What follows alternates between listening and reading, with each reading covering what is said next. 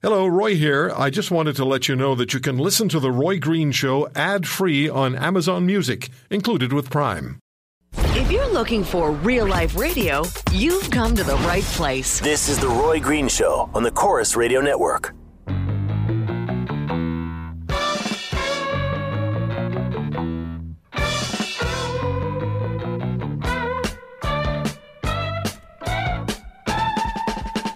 My email address is roy@roygreenshow.com, and Twitter is at The Roy Green Show. We're on Facebook, of course, and there's The Roy Green Show page on the websites of all the Chorus radio stations which carry this program. Read my blogs. You can download anything that you wish, including the interview that we just aired with Christiane Boudreau. Scott Newark is back with us, former Crown attorney, and who teaches balancing civil rights with public safety as an adjunct professor at Simon Fraser University. So what did you hear, Scott? Well, it sounds like this lady is in the middle of a bureaucratic process that she's finding a hard way of navigating it through. In the interim, I went online and found the passport program, which is a part of Citizenship and Immigration Canada, not public safety. There are 14 listed grounds for revocation of passports.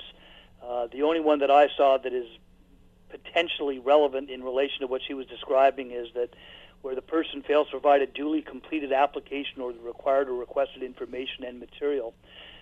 There is also a special national security revocation grounds, but as I listened to her interview, it sounds like instead that it wasn't revoked. There's a special procedure for that. But that it does not sound like what has taken place. Instead, that she made some kind of an application request for information, and it was told that they wouldn't release the information on national security grounds.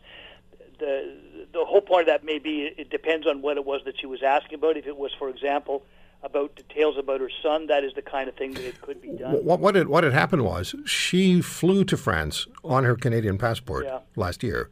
It was while she was in France that they revoked the passport and disallowed her travel. She did contact the passport office. She contacted the embassy, and the two of them kept saying, call the other one, call the other one. Yeah, but she wasn't able to specifically detail, other than that one thing in relation to the information that they said was missing, as to what it was that they said the grounds for the revocation actually were. Mm-hmm. And as I say, there is something specific. There is a specific program called this limited validity travel document, who is subject to an entitlement investigation or a refusal. But does that apply to Canadian citizens? Pardon me? Does that apply to Canadian citizens? Yes. So there's a specialized form, and an immigration lawyer will be aware of this. Mm-hmm. And there is actually... The website is actually pretty well organized. I'll flip you the link if you'd like. Please, yeah.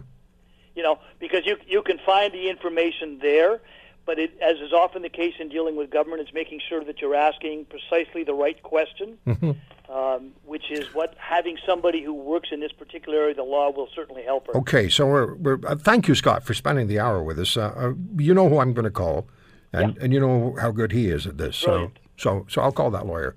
Scott, thank you, and this is quite a story. Okay, Roy. All the best. Scott Newark on The Roy Green Show on the Chorus Radio Network. I have the name of someone in mind who I'm going to call about Christiane Boudreau's situation. Now, when we come back, a couple of things. First one is we're going to be joined by Gloria Allred, who was the lawyer for the Nicole Brown Simpson family during the criminal murder case against O.J. Simpson. So she's going to be joining us on the parole allowance for O.J. Simpson. And we have something else that's coming up next hour, and we'll tell you about that after this.